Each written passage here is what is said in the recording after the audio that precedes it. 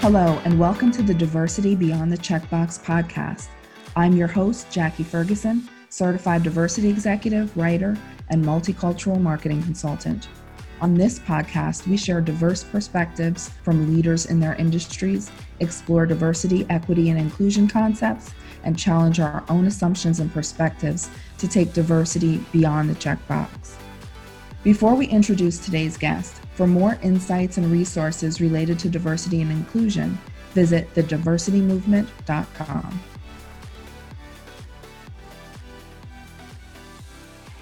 Please join me in welcoming Jake Rostovsky to our show. Jake is a licensed psychotherapist based in Los Angeles and a globally known advocate, thought leader, and facilitator working to bring awareness, inclusion, and empowerment to the transgender and non-binary community. He has worked with some of the world's top entertainment, media, and educational brands, including NBC Universal, Lionsgate, Warner Brothers, BuzzFeed, UCLA, and Kaiser Permanente. Jake, welcome to Diversity Beyond the Checkbox. So good to have you. I am really happy to be here. Thank you so much. Of course. Well, Jake, you're an advocate for the transgender and non-binary community. Let's start with some definitions for those who are earlier in their diversity journey so that they can know what that means. Absolutely. And I love to use a little metaphor. So first I'll go into a literal definition and then tie it off with the metaphor. So gender identity is how you identify in your gender, right? So you can identify as male, female, non-binary, right? So non-binary is actually part of a gender identity. And then not to be confused with sexual orientation, which is who in your gender identity are you attracted to in their gender identity, right? So male to male, female to female, male, female, whatever, right? Gender expression is how you express yourself through your gender. So, what I'm wearing, what I decide to wear. And then non-binary, which is a relatively newer term to the non-queer community, is someone who lives in between genders, right? So I don't identify as male and I don't identify as female. The easiest way to remember this, I call it the bed metaphor, right? So gender expression is, what do you go to bed wearing, right? So what do you go to bed wearing? Do you wear a nightie? Do you wear nothing? Do you wear boxers? Gender identity is, who do you go to bed as? Do I go to bed as male, female, non-binary, the 400 other definitions that there are for gender? And then sexual orientation is, who do you go to bed with? Or who do you not go to bed with, right? Because asexuality is also valid. So that's the easiest way for me to remember that. As a DEI leader, I found that people often don't have access or experience with people from the trans community. And so they avoid conversations as to not offend.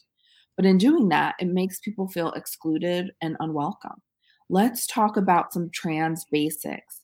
What are some things that we need to know? It's really interesting because a lot of employers that I work with say, oh, well, we've never had a trans employee. I don't know how to have these conversations. To which I respond, well, you've never had a trans employee that you know of, right? It's quite possible they've not come out yet, or they're, living stealth, right? Which means that they just don't tell anyone. So already it's a bit too late for these conversations that employers are not having. But some basics that are really important to know are just to be open, honest, and always take the lead of your employee, right? So if an employee comes out, instead of being like, well, I took this training, which is good, please take trainings, but say, okay, this is what I've learned in this training. How is this applicable to you? And how can I help you?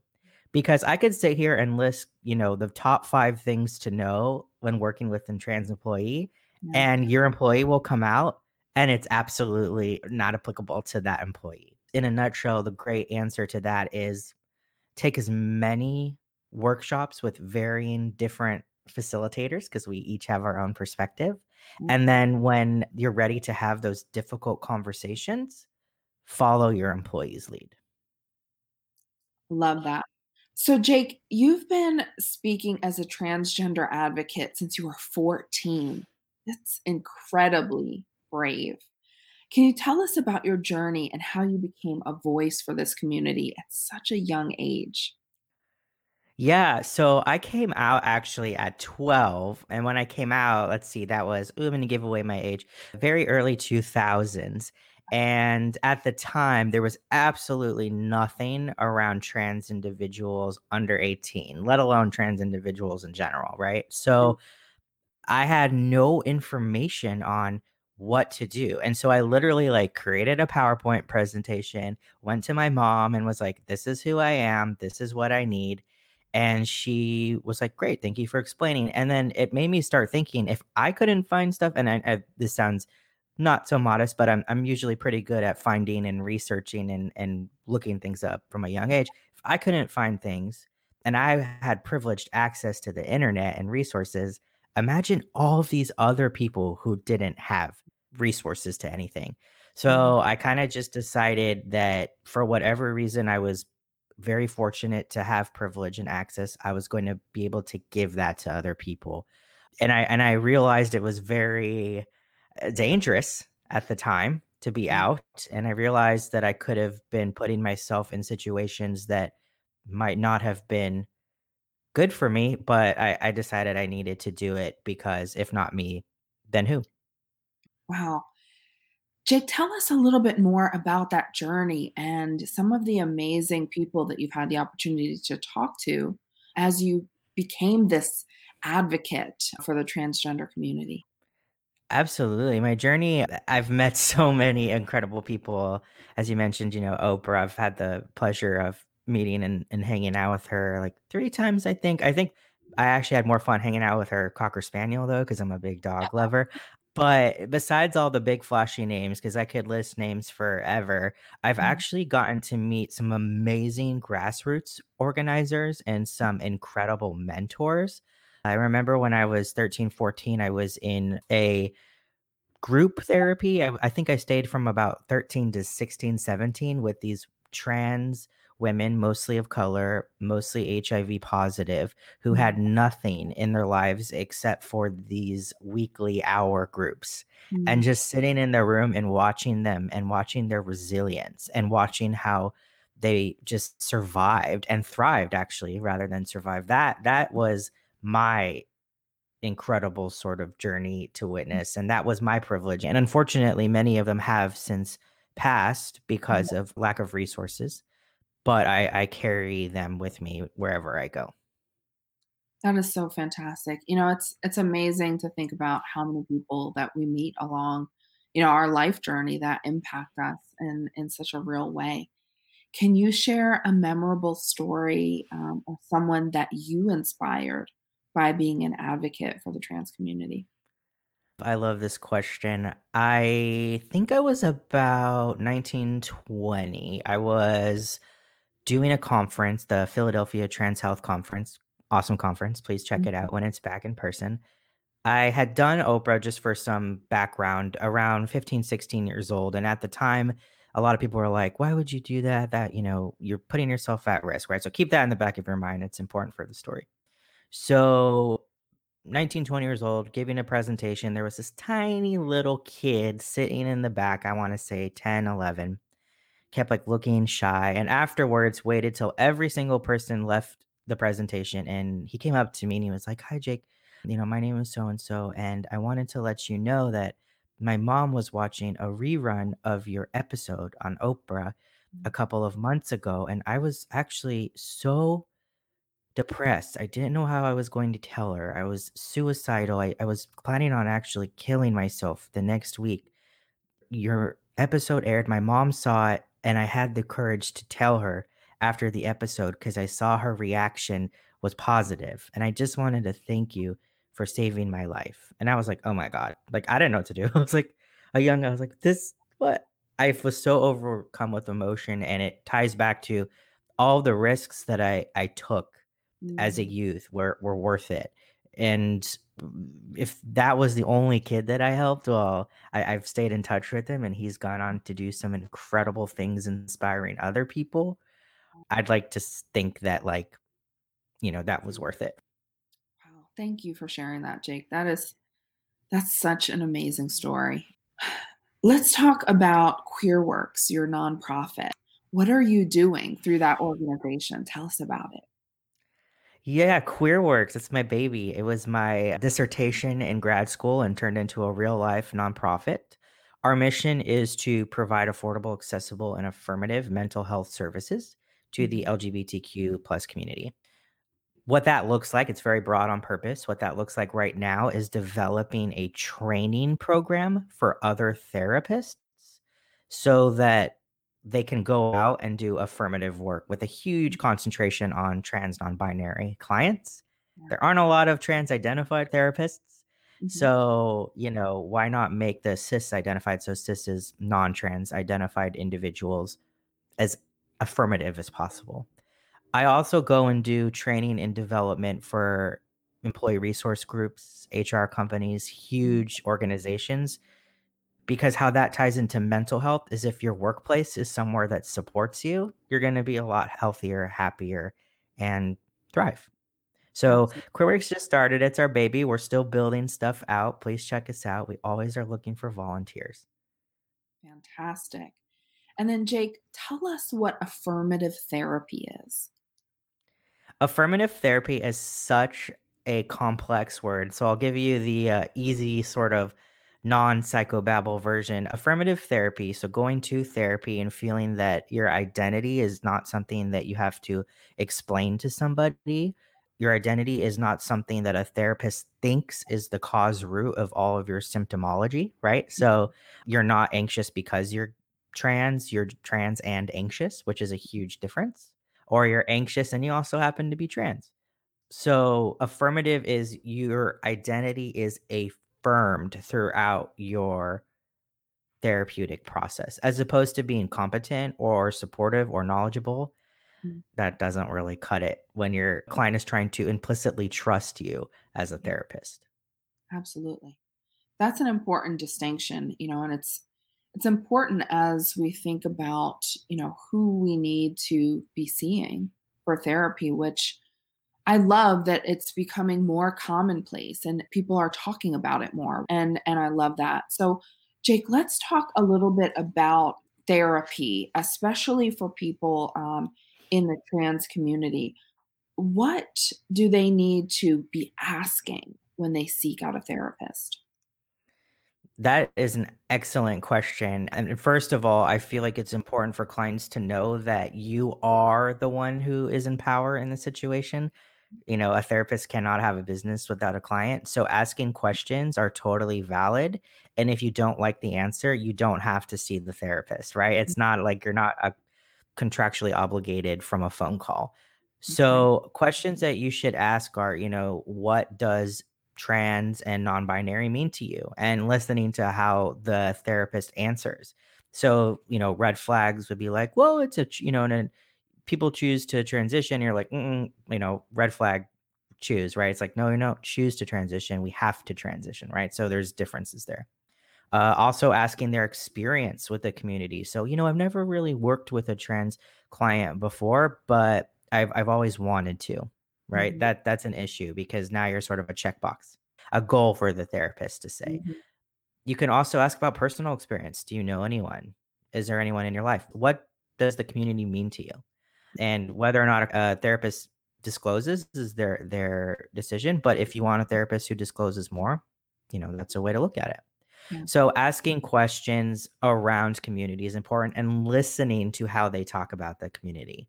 Mhm. Always respect your preferred pronouns and names. Well, it's not preferred, it's your name, right? So wording is very, very telling. That is so important. We at the diversity movement did a course on inclusive language, and just listening to how you're speaking about what you should be listening for and choosing a therapist. For the rest of us, the people who are just in the workplace, the people that are in, these communities, our communities, all of our communities, we need to think about the language that we're using to make sure that when we talk to people, they feel affirmed and they feel welcome and they feel valued and appreciated. And it's so important to use inclusive language and how you're talking to people in general. So I love that you talked about using the word choose. I love that you talked about using preferred pronouns, which are, mistakes people make. But, you want to make sure that you're not using non inclusive language and making sure that when you're having conversations with people, you're not offending them, and you understand a little bit at least about their life. Love that. Jake, tell us more about you. You know, we had this discussion previously, but very often people are identified by a single dimension of diversity or one descriptor, right? So a black woman or a trans man or a person who's hard of hearing, something like that. But there's so much more to each of us than just that one descriptor, right? So I'd love to hear more about you. Tell us about Jake. Yeah, this is always such a hard question because, it may not seem like it, but I rarely sit and talk about myself. So, I also identify as a gay man. I think I actually hang out more in the queer gay culture. I'm engaged to a wonderful cisgender male, and we are really just kind of whack. I call myself like wackadoodle. I'm just sort of out there doing strange things all the time. One minute you can catch me building a Lego city, like that's my current project. Is like I've made a Lego me, and I'm like I'm gonna make a Lego city. If I can't go out, my Lego person can go out. But then in the next minute, I'm sitting on the couch watching Forensic Files and trying to be what we call a civilian investigator, right? I'm like always trying to figure out like who is the Zodiac killer. So I'm just sort of this eclectic weirdo, and I love it. And most of my time is spent immersed in queer culture. I think just because of the fact that LGBTQ individuals are so big on chosen family that most of our family reflects us. It happens to be that most of my friends are gay men, but we still do things that are not stereotypically, gay identified. It's just nice to be in that culture so that you don't feel alone. But yeah, my partner jokes like he's like, "What are you doing now?" And I'm like, "I'm just on LinkedIn messaging people because it gives me life," or like I'm creating a new, conference or whatever. Just like I'm one of those people that just needs to constantly be working in a healthy way. I could set Right. boundaries. Yeah. That is fantastic. No, I understand too, and you mentioned it around the conversation with Oprah. You love dogs. I do. Love that. Now, another point in the conversation that we had earlier is that, we all have our ways of arguing, right? But I understand that you do it with PowerPoints. Is I that do. I argue with PowerPoints. I think it's really important because that way I can show data, right? Data doesn't lie. My partner is always laughing at me. He's a therapist in training too. So our arguments are actually more around like, I don't want to shame you, but, or like, this is what's been coming up for me, So we don't do the PowerPoint arguments, but we actually just last week decided Thursdays are going to be Thought Thursdays, and we're going to do PowerPoints on random subjects just so that we can learn something new because we're so bored this pandemic. We just want to go and get a $12, overpriced cocktail at a bar and hang out with people, but instead we're making PowerPoints around like gray whales or the invention of the washing machine. Oh my goodness, I love that. Jake, with your experience in the entertainment industry, how do you feel about the way trans people are portrayed in the media? Yeah, that's a tough subject for me because I actually avoid heavily anything that has to do with trans individuals as the star or the main narrative because I'm so activated by how poorly they're represented. And I know there's been a lot of movement on that. I still haven't seen Disclosure, which is supposed to be like Mhm. really, really good. I still haven't seen I can't remember what it's called, but it's the new one on HBO following a young trans girl. Like I can't watch those things because there's just something in me that gets activated.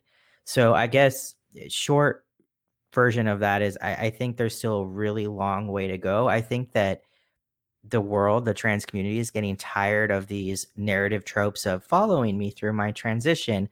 Mhm. I would love to just see a main character in a television show who also happens to be trans, and once in a while something comes up, but they're busy dealing with, I'm thinking like a Lucille Ball, what if Lucy was trans? Like, yeah, she's dealing with trying to eat all these chocolates and then also having heart to heart moments with Ricky about how she was misgendered, right? So that's what I would love to see, as opposed to like the two main things, which are like, let's look at someone's personal life and sort of like put that on display, or stories of hardship and then maybe triumph at the end. Mm-hmm.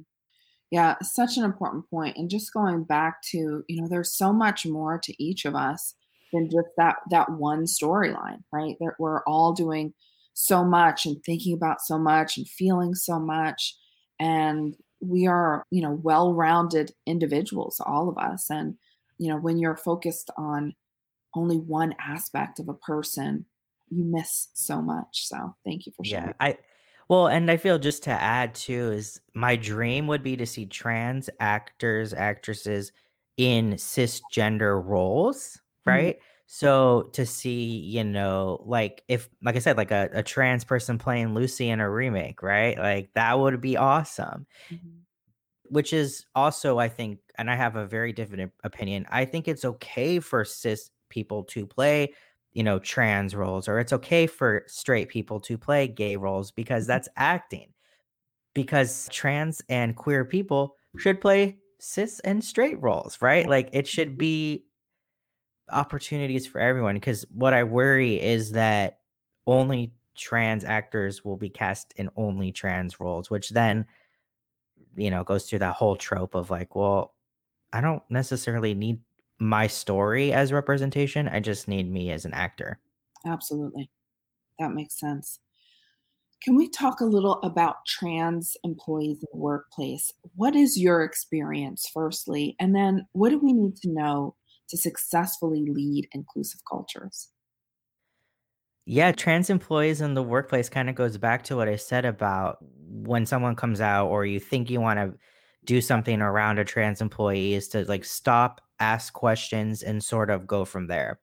Also, though, caveat is I always think it's really important to be proactive rather than reactive. So you are that company that's like, we've never had anyone come out, or we've never had anyone have to do anything.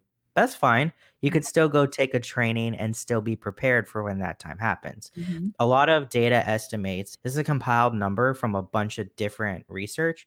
39% of the future workforce generation is going to be trans or non binary identified.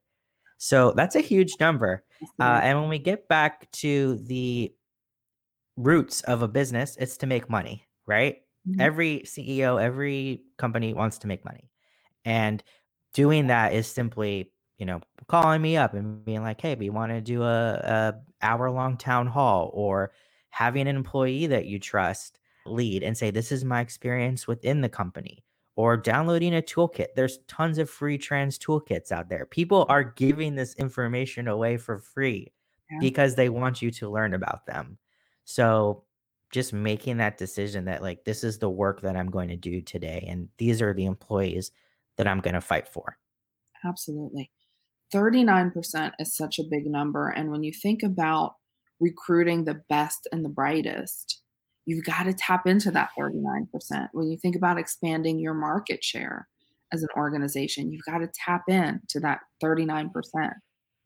Well, Absolutely. and look at Dr. Rachel Levine, right? If we look at the news, she could have been passed over. She came out later, sure, but she Mhm. could have been passed over by tons and tons of people simply because she came out as trans.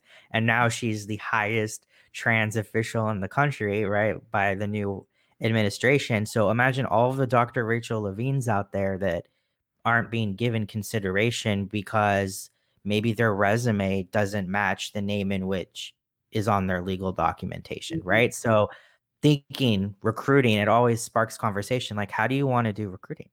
What Mhm. questions do you want to reshape around recruiting? References. What if they don't have references because every person they've worked with knew them in their previous life and they don't want to talk about that, right? So it's like thinking about how we can hire and recruit in the future in a safe and affirmative way. Jake, just a sidebar, because I've never thought about that with the references piece. What do we do instead? Do we just forego the references? Like, how do we as employers navigate that? I think reference I mean, I used to work in recruitment, just disclosure purposes, and I think references can be very helpful and very telling. Mhm. So, broadening our idea of what a reference can be, right? So maybe not someone that you've worked with, but someone that you might have done like grassroots organization with, or someone that you went to school with for a really long time and saw you transition and saw you triumph and overcome things, right? Thinking about what we use as hard skills, Mhm. thinking about what we use also as soft skills and references and how we can translate our experiences into the needed skills. So maybe someone who came out at like 35 years old, had a Mhm. family, a heteronormative family, Mhm. had to make the decision to transition. Like that's pretty brave and that's pretty strong. I would want that in an employee, someone Yeah. who has the ability to stand up for what they believe in. Mhm. So how do you use that? Like, okay, so maybe his ex-wife is, or Mhm. ex-husband is a reference in talking about that, Wow. and what that was like. So just kind of thinking about what a reference can be. And Mhm. sometimes, just to end on this one is sometimes they don't have any job experience or references because they waited to transition to Mhm. be able to get a job. So thinking, what a reference can be in that way is important too.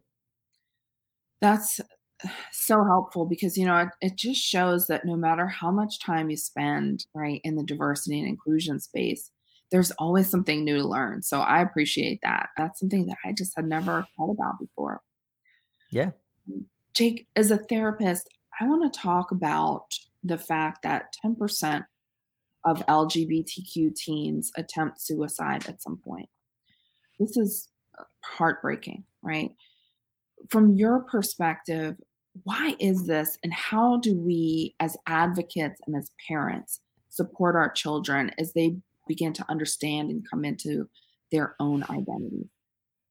Yeah, that's a great one. And that statistic, I can't give you a specific number, but is actually much higher now. We haven't quite published data on it, but it's known within the community. It's probably double. And then 40 to 60% of those, let's say if it's 20%, 40 to 60% of that 20% are trans non binary individuals. Mhm. So that's just something I like to say is that we're reporting what we've recorded, but there's always so many individuals that aren't taken account for. Also, people that have committed or attempted suicide that haven't been out, thus, we don't get them in that data. But for parents, loved ones, it always goes into, again, open, honest communication. So if Mhm. you might have an inkling that your child is going through something, right? And they're a teenager, you're not going to go up to them and be like, tell me what's wrong with you. Because they're going to be like, get away, you suck. It'll Right. be like put on a television show, there's a queer character and make a comment about like, "Oh my gosh, if I was their parent, I'd make sure that they always felt loved and they always felt safe and they always felt supported," right? Kids are listening even if they seem like they aren't, right? They can have their AirPods in all day, but they're actually on mute and they're listening and watching everything you're saying. So the way in which a parent, a family member, an employer, right, Mhm. walks about in this world tells the person, like the trans, non-binary, queer person, how to interact with them. So, I have a couple of clients who talk about their employers making comments about trans people, like, ugh, oh my God, he, she, this. And they're like, oh, it's not going to be safe for me to come out. Same thing with parents, oh, this show pose, oh, it's so gross. Like, ugh, like, what are these? Kids not going to want to come out. So, just being mindful of the conversations that are being had in the household can save someone's life. Mm. It's so important that we create environments, and the work that I do, we want to create environments where people feel safe and feel like they can be themselves, and don't we all deserve that? Uh, Absolutely. mm. Thank you for that. It's important to remember that people are listening. People in the workplace are listening, your children are listening, and we have to be mindful of how we talk and what we say, and how we talk about people, because you just never know who's in earshot and what they're listening for. So, Jake, as we begin to wrap up, what would you like to leave our listeners with today? I hope that people hear this conversation and they want to continue it. I hope that people reach out, not necessarily to the trans people in their lives, because that can put them on the spot, but to people who can help them understand the trans people in their lives just a little bit better, right? They're never going to fully understand, they're never going to live the authentic experience, but to sort of see the world through our eyes just a little tiny bit more. And, I invite people to reach out to me. You're listening to this, you now know a trans person who is welcoming conversation, right? So you can't ever say again that you don't know a trans person, because you do. And also not assuming just from my conversation that everything I'm saying is applicable to every trans Mhm. non-binary person. It's my experience. I come from a privileged experience. I've worked most of my life with which many trans individuals have not. So it's quite a different experience. So I hope that people just take away conversation needs to just keep happening. Jake, thank you so much for spending some time with us today. You can learn more about Jake at jakerostovsky.com, and that's JakeRostovsky.com. Jake, thank you so much. I really enjoyed the conversation today. Me too. And like I said, let's keep on having them. Absolutely.